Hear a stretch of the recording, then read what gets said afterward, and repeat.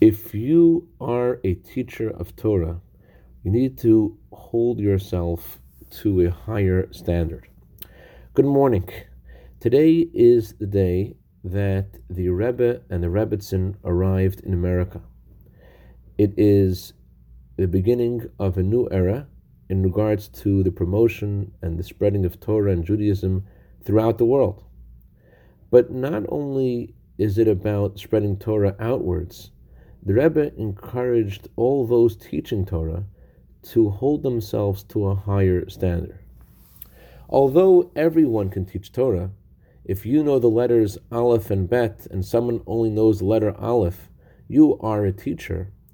But being a teacher also means that you should consider yourself to be able to be on a higher standard.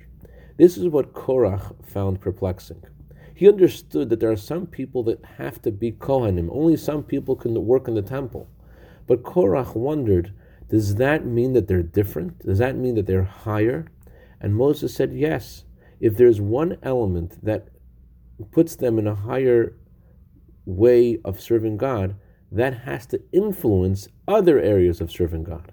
So if I am supposed to teach the Torah, I shouldn't just look at that as something I do, but I should hold myself to a higher standard because I am a teacher of Torah.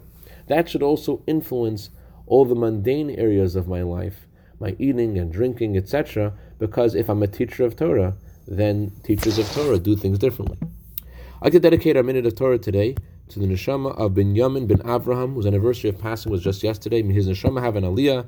May he be a good intercedent on behalf of all his descendants and their families. B'seich Klal Yisrael. Have a wonderful day.